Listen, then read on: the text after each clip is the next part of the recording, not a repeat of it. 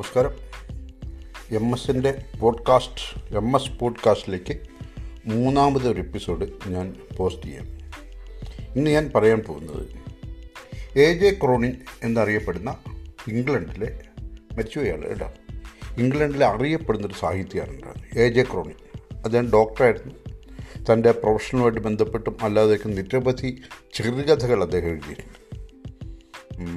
ട്വിസ്റ്റുകളുടെ തമ്പുരാൻ എന്നാണ് ഇംഗ്ലണ്ടിൽ അദ്ദേഹം അറിയപ്പെടുന്നത്. ഒരുപാട് ട്വിസ്റ്റുകൾ പുള്ളി അദ്ദേഹത്തിൻ്റെ കഥകളിൽ കാത്തു സൂക്ഷിച്ച് വയ്ക്കാറുണ്ട്, അവസാന നിമിഷത്തിൽ പൊട്ടിക്കാനായിട്ട്.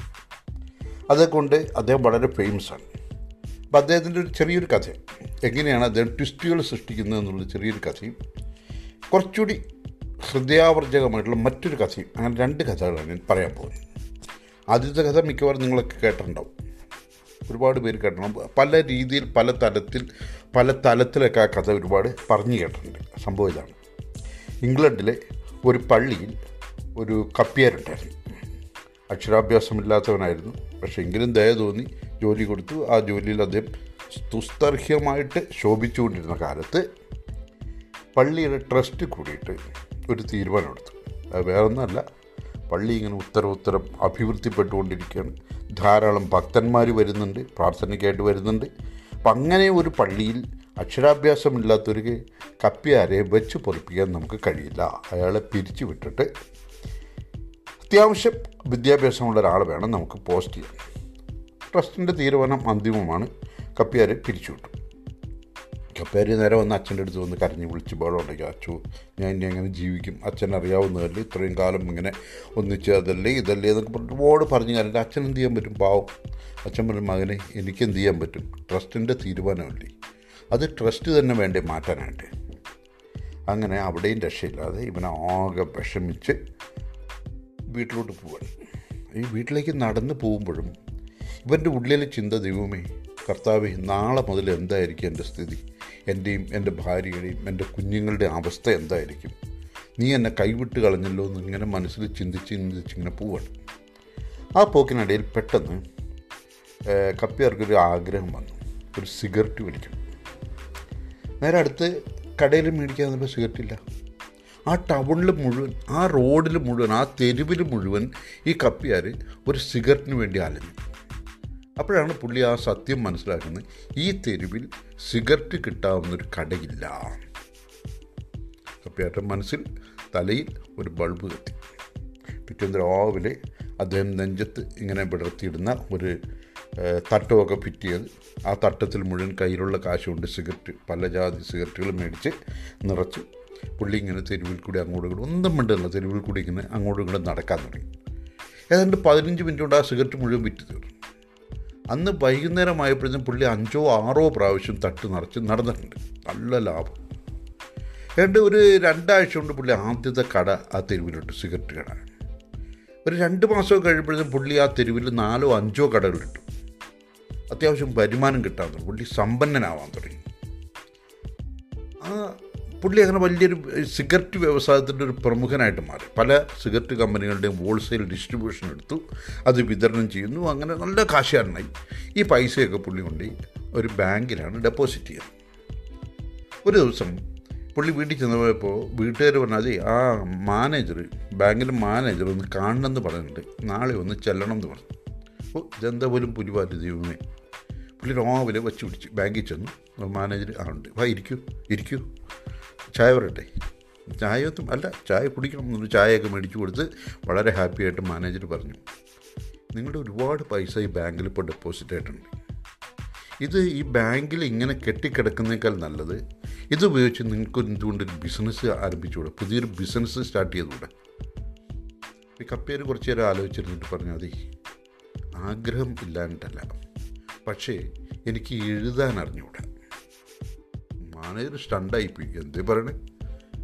ഒരു കാര്യം ചെയ്യും, നിങ്ങൾക്ക് വേണ്ടി ഞാൻ എഴുതാം. കമ്പനികളോട് ബന്ധപ്പെടാനും മറ്റ് എഴുത്തുകുത്തുകളൊക്കെ നിങ്ങൾക്ക് വേണ്ടി ഞാൻ ചെയ്യാം. അപ്പോൾ കപ്പ്യാർ ഒന്നുകൂടി ആലോചിച്ചിട്ട് പറഞ്ഞു, അതെ, സംഭവം ശരിയാണ്, അങ്ങത് ചെയ്യുമെന്ന് എനിക്കറിയാം.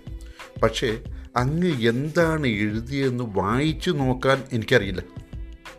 ശരിക്കും പറഞ്ഞ് എഴുതാനും വായിക്കാനും എനിക്കറിയില്ല. അപ്പോൾ ഈ മാനേജർ അത്ഭുതപ്പെടും, എൻ്റെ ദൈവമേ, ഇത്രയും മിടുക്കനായ ഭാഗ്യവാനായ മനുഷ്യൻ എഴുത്തും വായനയും കൂടി അറിഞ്ഞിരുന്നെങ്കിൽ ആരാകുമായിരുന്നു ആ പള്ളിയിലെ കപ്പ്യര്, അല്ലേ? ഇതാണ് ഒരു കഥ, ആദ്യത്തെ കഥ. രണ്ടാമത്തെ കഥ കുറച്ചുകൂടി വലുതാണ്, കുറച്ചുകൂടി മീനിങ്ങുള്ളൊരു കഥ. ഇത് വെറുതെ ഒരു തമാശ എന്നുള്ള രീതി കണ്ട, പക്ഷെ മറ്റേതാകുന്നില്ല, കുറച്ചുകൂടി വലിയൊരു കഥയാണ്. കഥയുടെ പേര് വാട്ട് മണി കോൺസ് ബൈ. പണത്തിന് വാങ്ങാൻ പറ്റാത്തത് എന്നാണ് കഥയുടെ പേര്. ഇദ്ദേഹത്തിൻ്റെ തന്നെ ഒരു കഥയാണെന്ന് വേണമെങ്കിൽ പറയാം. കാരണം നായകനായിട്ട് വരുന്നത് ഇദ്ദേഹം തന്നെ. ഞാൻ എന്ന കഥാപാത്രമാണ് നായകനായിട്ട് വരുന്നത്. അദ്ദേഹം, അതായത് ഞാൻ MBBS കഴിഞ്ഞു, പാസ്സായി. പക്ഷേ ഇംഗ്ലണ്ടിലെ നിയമപ്രകാരം പ്രാക്ടീസ് ചെയ്യണമെങ്കിൽ ഏതെങ്കിലും സീനിയറായ ഒരു ഡോക്ടറെ കൂടെ വർക്ക് ചെയ്ത്, എത്രയോ കാലം വർക്ക് ചെയ്ത് അതിൻ്റെ ഒരു സർട്ടിഫിക്കറ്റ് ഹാജരാക്കിയാലേ MBBSകാർക്ക് പുതുതായിട്ട് പ്രാക്ടീസ് ചെയ്യാനുള്ള അനുവാദം കിട്ടും. അത് പഴയ നിയമമാണ്. ആ നിയമം പാലിക്കാൻ വേണ്ടി ഇദ്ദേഹം ടൗണിൽ നിന്ന് ലേശം വിട്ടകന്ന് ഒരു കൊള്ളാവുന്നൊരു സീനിയർ ഡോക്ടറെ അടുത്ത് ചെന്ന് അദ്ദേഹത്തിൻ്റെ അസിസ്റ്റൻ്റായിട്ട് അവിടെ കൂടി. ആ വീട്ടിൽ തന്നെ താമസിച്ച് ആ ഡോക്ടറോടൊപ്പം ഭക്ഷണം കഴിച്ച് അദ്ദേഹത്തിൻ്റെ പേഷ്യൻറ്റിനെ അദ്ദേഹത്തിൻ്റെ സാന്നിധ്യത്തിൽ പരിശോധിച്ച് രോഗം തിരിച്ചറിഞ്ഞ് മരുന്നുകൾ കൊടുത്ത് ആ രോഗത്തിന് വരുന്ന മാറ്റം തിരിച്ചറിഞ്ഞ് മരുന്നുകൾ മാറ്റി കൊടുക്കുന്നുണ്ട്. അങ്ങനെ ചെയ്ത് ഇയാളിങ്ങനെ ജീവിച്ചു പോരെ. ഈ ഡോക്ടറെ നൈബറായിട്ട് തൊട്ടടുത്ത വീട്ടിൽ വലിയൊരു മാളികയാണ്. അവിടെ താമസിക്കുന്നത് ഒരു ഷെയർ ബിസിനസ്സുകാരനാണ്. വലിയൊരു കാറിൽ രാവിലെ പോകുന്ന കാണാം, വൈകുന്നേരം തിരിച്ചു വരുന്നതാണ്. ഭയങ്കര ഗൗരവമാണ്, ആരോടും മിണ്ടില്ല, ആരെയും നേരെ നോക്കില്ല, ഗൗരവത്തിൽ ഇങ്ങനെ പോകുന്ന കാണാം. ചില സമയത്ത് വളരെ ഗൗരവത്തിൽ ചുരുട്ടും വലിച്ചുകൊണ്ട് വീടിൻ്റെ മുൻപിൽ ഇങ്ങനെ ഉലാത്തുന്നത് കാണാം. ഇവരുമായിട്ട് യാതൊരു ബന്ധവുമില്ല. അങ്ങനെ ആ നൈബർ ഇവിടെ വരും. അങ്ങനെ കുറച്ചു കാലം കഴിഞ്ഞപ്പോൾ ഒരു ദിവസം ഈ സീനിയർ ഡോക്ടർ വെളിയിൽ പോയിരിക്കുന്ന സമയത്ത് ഈ ഷെയർ ബിസിനസ്സുകാരൻ്റെ പരിചാരൻ, വേലക്കാരൻ ഓടി വന്നു. വളരെ പരിഭ്രമിച്ചാൽ വന്ന്, ഡോക്ടർ എവിടെ? അപ്പോൾ ഞാൻ ചോദിച്ചു, എന്താ അത്യാവശ്യം, എന്താ കാര്യം പറയൂ, ഞാനൊരു ഡോക്ടറാണ്, എന്നെക്കൊണ്ട് ചെയ്യാൻ പറ്റുന്നതാണെങ്കിൽ ഞാൻ ചെയ്തു തരാം. അപ്പോഴാ പരിചാരൻ പറഞ്ഞാൽ, അതെ, ഉച്ചയ്ക്ക് ഭക്ഷണം കഴിച്ചുകൊണ്ടിരുന്നപ്പോൾ എൻ്റെ മുതലാളിയുടെ തൊണ്ടയിലൊരു മുള്ളു കുടുങ്ങി. അദ്ദേഹം വലിയ ബുദ്ധിമുട്ടില്ല. ആ മുള്ളൊന്ന് എടുത്ത് കളയാനായിട്ട് താങ്കളെ കൊണ്ട് പറ്റുമോ? പിന്നെന്താ, ഞാൻ നോക്കാമെന്ന് പറഞ്ഞു. പുള്ളി അത്യാവശ്യം ഉപകരണമൊക്കെ എടുത്ത് ഞാൻ ഈ പരിചാരകനൊപ്പം അവിടെ ചെന്നു. ഒരാളിങ്ങനെ ആകെ അസ്വസ്ഥനായിട്ടിരിക്കുക. നിങ്ങൾ ഡോക്ടറാണോ? ഞാനും ഡോക്ടറാണ്. ഇതാണ് പ്രശ്നം, വരും. വളരെ സെക്കൻഡുകൾ കൊണ്ട് വളരെ ഈസിയായിട്ട് ഈ ഞാൻ ഡോക്ടർ ആ മുള്ളെടുത്ത് കളഞ്ഞു. മുതലാളിക്ക് വലിയ സന്തോഷമായി. അദ്ദേഹം ദീർഘശ്വാസം വിടുന്നു, നടന്നു നോക്കുന്നു, വെള്ളം കുടിച്ചു നോക്കുന്നു, ഭക്ഷണം ഒരു പഴം കടിച്ചു നോക്കുന്നു, എല്ലാം കൊണ്ട് സാറ്റിസ്ഫൈഡ് ആയിക്കൊള്ളാം, നന്നായിട്ടുണ്ട്. എന്നിട്ട് അദ്ദേഹം ചോദിച്ചു, എത്രയാണ് ഫീസ്? അപ്പോൾ ഈ ഞാൻ ഡോക്ടർ പറഞ്ഞു, അയ്യേ, ഇതിനൊക്കെ ഫീസോ? ഒന്നാമത് നമ്മൾ നൈബേഴ്സാണ്. നൈബറോട് ഇതിനൊക്കെ ഇത്രയും നിസ്സാര കാര്യത്തിന് ഫീസ് മേടിക്കുക എന്നുള്ളത് നടക്കുന്ന കാര്യമില്ല, മോശമല്ലേ, അതുകൊണ്ട് ഫീസൊന്നും വേണ്ട. അപ്പോൾ ഈ മുതലാളി, അത് പോരാ, ഷെയർ ബിസിനസ് വരുമ്പോൾ അത് പോരാ, പ്രതിഫലം ഇല്ലാതെ കൊടുക്കാതെ ഞാൻ ഒരു ജോലിയും ആരെ കൊണ്ട് ചെയ്യിക്കാറില്ല, ആർക്ക് വേണ്ടി ഞാൻ ചെയ്തു കൊടുക്കാറുമില്ല, അതുകൊണ്ട് എത്രയാണ് നിങ്ങളുടെ ഫീസ് എന്ന് പറയണം. മറ്റേ അട്ടപ്പൻ്റായിട്ട്, ഞാൻ ഫീസ് വാങ്ങിക്കുന്ന പ്രശ്നമില്ല, എനിക്ക് ഫീസ് വേണ്ട, നമ്മൾ ഈ നൈബേഴ്സ് എന്നുള്ള ബന്ധം പിന്നെ എന്തിനാണെന്നാണ് ഞാൻ ഡോക്ടർ ചോദിക്കുന്നത്. ഇത് കേട്ട് ഈ ഷെയർ ബിസിനസ്സുകാരൻ ഒന്ന് ആലോചിച്ചു. കുറച്ച് നേരം ആലോചിച്ചിട്ട് പറഞ്ഞു, ഒരു കാര്യം ചെയ്യും, നിങ്ങൾക്ക് ഷെയർ ബിസിനസ് താല്പര്യമുണ്ടോ? അപ്പോൾ ഞാൻ ഡോക്ടർ പറഞ്ഞു, ഞാനിതുവരെ ചെയ്തു നോക്കിയിട്ടില്ല, ഞാൻ ഉപദേശം തരാം, നിങ്ങൾക്ക് ചെയ്യാമോ? അങ്ങ് ഉപദേശം തരികയാണെങ്കിൽ ഞാൻ ചെയ്യാം. ശരി, എന്നാൽ ഒരു കാര്യം ചെയ്യും, ഇംഗ്ലണ്ടിൽ എവിടെയോ ഉള്ളൊരു സ്വർണ്ണ ഖനിയുണ്ട്, അതിങ്ങനെ ഡിഗ് ചെയ്ത് കുഴിച്ച് തുടങ്ങുന്നേ ഉള്ളൂ. ആ ഖനിയുടെ എത്ര ഷെയർ വാങ്ങിക്കാവോ അത്രയും ഷെയർ വാങ്ങിക്കണം, എന്നിട്ട് ഞാൻ പറയുന്ന ഒരു വെയിറ്റ് ചെയ്യണം. എൻ്റെ കയ്യിൽ ആകെ ഉണ്ട് 600 ക്രൗൺ. ഇംഗ്ലണ്ടിലെ നാണയപ്രകാരം 600 ക്രൗൺ, 600 രൂപ എന്ന് കൂട്ടാം, 600 രൂപയുള്ളൂ. ഇപ്പോൾ പോയിട്ട് ആ രൂപ മുഴുവൻ ബാങ്കിൽ നിന്ന് പിൻവലിച്ച് ആ പണത്തിന് മുഴുവൻ ഷെയർ വാങ്ങിച്ചു. അങ്ങനെ കാത്തിരിക്കുക. അപ്പോൾ പത്രത്തിൽ ഇങ്ങനെ വാർത്ത വരുന്നുണ്ട്, ആ ഖനി നഷ്ടത്തിലാവും, അതുകൊണ്ട് ഗവൺമെൻറ് അത് വേണോ വേണ്ടിയോ എന്ന് തീരുമാനിച്ചുകൊണ്ടിരിക്കുകയാണ്, ആലോചിച്ചുകൊണ്ടിരിക്കുകയാണ് എന്നൊക്കെ പറഞ്ഞ് വാർത്ത വരുന്നുണ്ട്. ഇവരനുസരിച്ച് ടെൻഷൻ കൂടുന്നുണ്ട്. പക്ഷേ ഇവനറിയാം, ഷെയർ ഹോൾഡർ ഷെയർ ബിസിനസ്സുകാരൻ പറഞ്ഞിട്ടാണല്ലോ മേടിച്ച്, ഒരിക്കലും നഷ്ടം വരില്ല എന്നറിയാം. അങ്ങനെ ഒരു ദിവസം സുപ്രഭാതത്തിൽ വെണ്ടയ്ക്കയിലൊരു വാർത്ത വന്നു, ആ ഖനിയിൽ സ്വർണം കണ്ടെത്തി. തന്നെ വന്ന സന്തോഷം. സ്വർണം കണ്ടെത്തിയെന്ന് മാത്രമല്ല, ആ ഒറ്റ കണ്ടെത്തലോട് ഷെയറിൻ്റെ വില ഇവൻ വാങ്ങിച്ചതിൻ്റെ 10 ഇരട്ടിയായിട്ട് കൂടി. ഇത് 600 രൂപയ്ക്ക് മേടിച്ച ഷെയറിൻ്റെ വില 6000 രൂപയായിട്ടാണ് കൂടിയിരിക്കും. പലപടി ഷെയർ ബിസിനസ് എൻ്റെ അടുത്ത്, സാറേ വിൽക്കട്ടെ, ഞാൻ പറയാം, എന്നിട്ട് വിറ്റാൽ മതി, കാത്തിരിക്കൂ എന്ന് വീണ്ടും ഈ ഷെയർ ബിസിനസ്സുകാരൻ പറഞ്ഞു. പിറ്റേന്ന് ഒരു പത്രത്തിൽ ഇങ്ങനെ ഷെയറിൻ്റെ വില കൂടി കൂടി കൂടി കൂടി ഇങ്ങനെ വന്നുകൊണ്ടിരിക്കും. ഇപ്പം ഇങ്ങനെ അടക്ക വയ്യാത്ത സന്തോഷം. അവിടെ ഖനിയിൽ സ്വർണം കാണുന്നു, സ്വർണത്തിൻ്റെ അളവ് പ്രഖ്യാപിക്കുന്നു. ഇതുവരെ കണ്ടതിൽ വെച്ച് ഏറ്റവും കൂടുതൽ സ്വർണ്ണമുള്ള ഖനിയാണ്, അതനുസരിച്ച് ഷെയറിൻ്റെ വില കൂടുന്നു. അങ്ങനെ ആകെ പ്രശ്നം.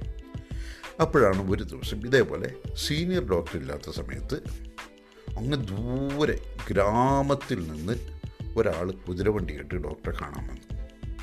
അയാൾ പറഞ്ഞതാ, എൻ്റെ ഭാര്യ 3 ദിവസമായിട്ട് പ്രസവ വേദന കൊണ്ട് കഷ്ടപ്പെടുക, ഇതുവരെ പ്രസവിച്ചിട്ടില്ല, ഒന്ന് വന്ന് സഹായിക്കണം, അല്ലെങ്കിൽ അവൾ മരിച്ചു പോകും. ഒരു സെക്കൻഡ് ഒന്ന് ആലോചിച്ചിട്ട് ഞാൻ ഡോക്ടറോട്, ശരി ഞാൻ വരാം. പിന്നെ എൻ്റെ ഉപകരണങ്ങളൊക്കെ ഒരു പെട്ടിയിലാക്കി ഈ കുതിരവണ്ടി തന്നെ കയറി വളരെ നേരം കൊടുത്ത് അവിടെ എത്താനായിട്ട്. അവിടെ ചെന്നപ്പോൾ ഗ്രാമത്തിൻ്റെ അതിർത്തിയിൽ ഒരു ചെറിയൊരു കുടിലാണ്. ഇവൻ ആ കുടിലിനകത്തോട്ട് കയറി കഴിഞ്ഞപ്പോൾ വളരെ തല കുനിച്ചോടെ അതിനകത്തോട്ട് കയറി കഴിയുമ്പോൾ മൊത്തം ഇരുട്ടാണ്. ആ ഇരുട്ടിൻ്റെ മൂലയിൽ എവിടെയോ നൂല് പോലത്തെ ഒരു സ്ത്രീ ആകെ വിഷമിച്ച് കരഞ്ഞ് രക്തത്തിലും വേർപ്പിലും കുളിച്ച് കിടപ്പുണ്ട്. ഇവൻ ചെന്ന് മേലെ എൻ്റെ അത്യാവശ്യം ജനലിൻ്റെ തട്ടിയൊക്കെ തുറന്ന് വെളിച്ചമുണ്ടാക്കി അവളെ ഒന്ന് കൃത്യമായിട്ട് കണ്ടു, വേണ്ട ശുശ്രൂഷകൾ കൊടുത്തു. അപ്പോൾ എന്താ വെച്ചാൽ ഈ പൊക്കിൾ കൊടി കുഞ്ഞിൻ്റെ കഴുത്തിൽ ചുറ്റിയതാണ് പ്രശ്നം. കഴുത്തിലല്ല, ശരീരത്തിൽ അവിടെ ചുറ്റിയിട്ട് കുഞ്ഞിന് പുറത്ത് വരാൻ പറ്റാതെ വന്നാണ് പ്രശ്നം. ഇവൻ അതൊക്കെ മാറ്റി കുഞ്ഞിനെ വെളിയിലെടുത്തു. കുഞ്ഞിനെ കണ്ടുകൊണ്ട് ഈ മനുഷ്യനും ഇവൻ്റെ ഭാര്യയ്ക്കും ഇവൻ്റെ അമ്മയ്ക്കും ഉണ്ടായൊരു സന്തോഷം വളരെ വലുതായിരുന്നാണ് പറയുന്നത്. പക്ഷെ എന്താ പ്രശ്നം, കുഞ്ഞ് കരയുന്നില്ല. കുഞ്ഞ് കരയണമല്ലോ, ഇത് കരയുന്നില്ല, പ്രശ്നമായി. ഇയാൾ വേഗം തന്നെ പറഞ്ഞു, ഒരു കാര്യം ചെയ്യ്, ഒരു പാത്രത്തിൽ കുറച്ച് ചൂടുവെള്ളം, വേറൊരു പാത്രത്തിൽ കുറച്ച് തണുത്ത വെള്ളവും കൊണ്ടുവരാൻ പറഞ്ഞു. വെള്ളം കൊണ്ടുവന്നു. ഇയാൾ ഈ കുഞ്ഞിൻ്റെ കാലെ പിടിച്ച് പൊക്കി, ആദ്യം ചൂടുവെള്ളത്തിലൊന്ന് മുക്കി, തണുത്ത വെള്ളത്തിലൊന്ന് മുക്കി, വീണ്ടും ചൂടുവെള്ളത്തിൽ മുക്കി, വീണ്ടും തണുത്ത വെള്ളത്തിൽ മുക്കിയപ്പോഴും കുഞ്ഞ് കരയാൻ തുടങ്ങി. വലിയ സന്തോഷം. ഇവൻ കൈയും കാലും ഒക്കെ വൃത്തിയാക്കി എല്ലാം ഒക്കെ അടുക്കി പറക്കി പോരാൻ നേരത്ത് ഈ ഗൃഹനാഥൻ പറഞ്ഞു, ഫീസായിട്ട് തരാൻ എൻ്റെ കയ്യിലൊന്നുമില്ല. വേണ്ട, അങ്ങനൊരു പ്രശ്നമേ ഇല്ല, ഒന്നും വേണ്ട. എങ്കിലും അയാൾ കുറച്ച് വെജിറ്റബിൾസ്, അയാൾ തന്നെ കൃഷി ചെയ്തുണ്ടാക്കിയ വെജിറ്റബിൾസ് ഈ വണ്ടിയിൽ വെച്ച് ഇവനെ ഇവൻ്റെ വീട്ടിൽ കൊണ്ടുപോയാക്കി. കൊണ്ടുപോയാക്കുമ്പോൾ വീട്ടിൽ ചെല്ലുമ്പോൾ സീനിയർ ഡോക്ടർ അവിടെ ഉണ്ട്. ഡോക്ടറോട് ഇവൻ കഥയൊക്കെ പറഞ്ഞു, ഇതൊക്കെയാണ് സംഭവിച്ചത്. ഡോക്ടറിന് കൊള്ളാം, മിടുക്കൻ, നന്നായിട്ടുണ്ട്, ഇങ്ങനെ തന്നെ വേണം. എന്നിട്ട് പിന്നെ ഷെയർ ബിസിനസ്സുകാരൻ നിങ്ങളെ 2-3 ദിവസമായിട്ട് അന്വേഷിക്കുന്നുണ്ടല്ലോ, എന്താ ബിസിനസ്? അതെ, ഞാൻ പോയിട്ട് വരട്ടെ എന്ന് പറഞ്ഞ് ഇവൻ നേരെ കൂടി ഷെയർ ബിസിനസ്സുകാരൻ്റെ അടുത്തത്. അയാൾ വരാന്തയിൽ ഇങ്ങനെ ഉണ്ട്, കണ്ടുപിടി, സന്തോഷമായില്ലേ, ഷെയറൊക്കെ വിറ്റില്ലേ ഞാൻ പറഞ്ഞ പോലെ? സ്റ്റണ്ടായിപ്പോയി. ഷെയർ വിറ്റില്ല, കാരണം ഞാൻ ഇന്നാ സംഭവിച്ചതെന്ന് പറഞ്ഞപ്പോൾ ഷെയർ ബിസിനസ് എൻ്റെ തലക്കടിച്ച്, സ്വയം തലക്കടിച്ച്, നശിപ്പിച്ച് കഷ്ടമായിപ്പോയി. എന്താ പറ്റിയെന്ന് വെച്ചാൽ, ഒരു സുപ്രഭാതത്തിൽ കണ്ടെത്തി അവിടെ സ്വർണ്ണമില്ല എന്ന് കണ്ടെത്തി ആ സെക്കൻഡിൽ ഷെയറിൻ്റെ വില താഴേക്കിടിക്കും. 600 ക്രൗൺ ചിലവാക്കി ഇവൻ വാങ്ങിച്ച ഷെയറിന് കിട്ടിയത് 6 ക്രൗണാണ്. അത്ര ആ ഖനി പ്രോജക്റ്റ് തന്നെ വേണ്ടെന്ന് വെച്ചു. ഷെയർ പോയി 6 ക്രൗണാണ് ഇവന് കിട്ടിയത്. എന്നിട്ട് ഒരുപാട് വിഷമമൊക്കെ വന്നു. പക്ഷെ എന്ത് ചെയ്യാനാണ്, ഇവൻ ഈ 6 ക്രൗൺ കൊടുത്തിട്ട് ഒരു കുഞ്ഞിക്ക വിരലിടാവുന്ന ഒരു മോതിരം വാങ്ങിച്ചു. 6 ക്രൗണുണ്ട്. ഈ മോതിരം ഇവൻ ആദ്യമായിട്ട് പ്രസവം കൊടുത്ത ആ കുഞ്ഞിൻ്റെ അഡ്രസ്സിൽ അയച്ചു കൊടുത്തു. ആ മോതിരം പൊതിഞ്ഞ കടലാസിൽ ഡോക്ടർ എഴുതി വെച്ചു, വാട്ട്സ് മണി കോൺസ് ബൈ. ഇതാണ് കഥ. AJ ക്രോണിൻ എഴുതിയ വാട്ട്സ് മണി കോൺ ബൈ, പണം കൊണ്ട് വാങ്ങാൻ പറ്റാത്തത്. യെസ്. അപ്പോൾ ഈ പോഡ്കാസ്റ്റ് ഇവിടെ അവസാനിക്കുകയാണ്. എല്ലാവരും കാണണം, എന്നെ പ്രോത്സാഹിപ്പിക്കണം എന്നപേക്ഷിക്കുന്നു.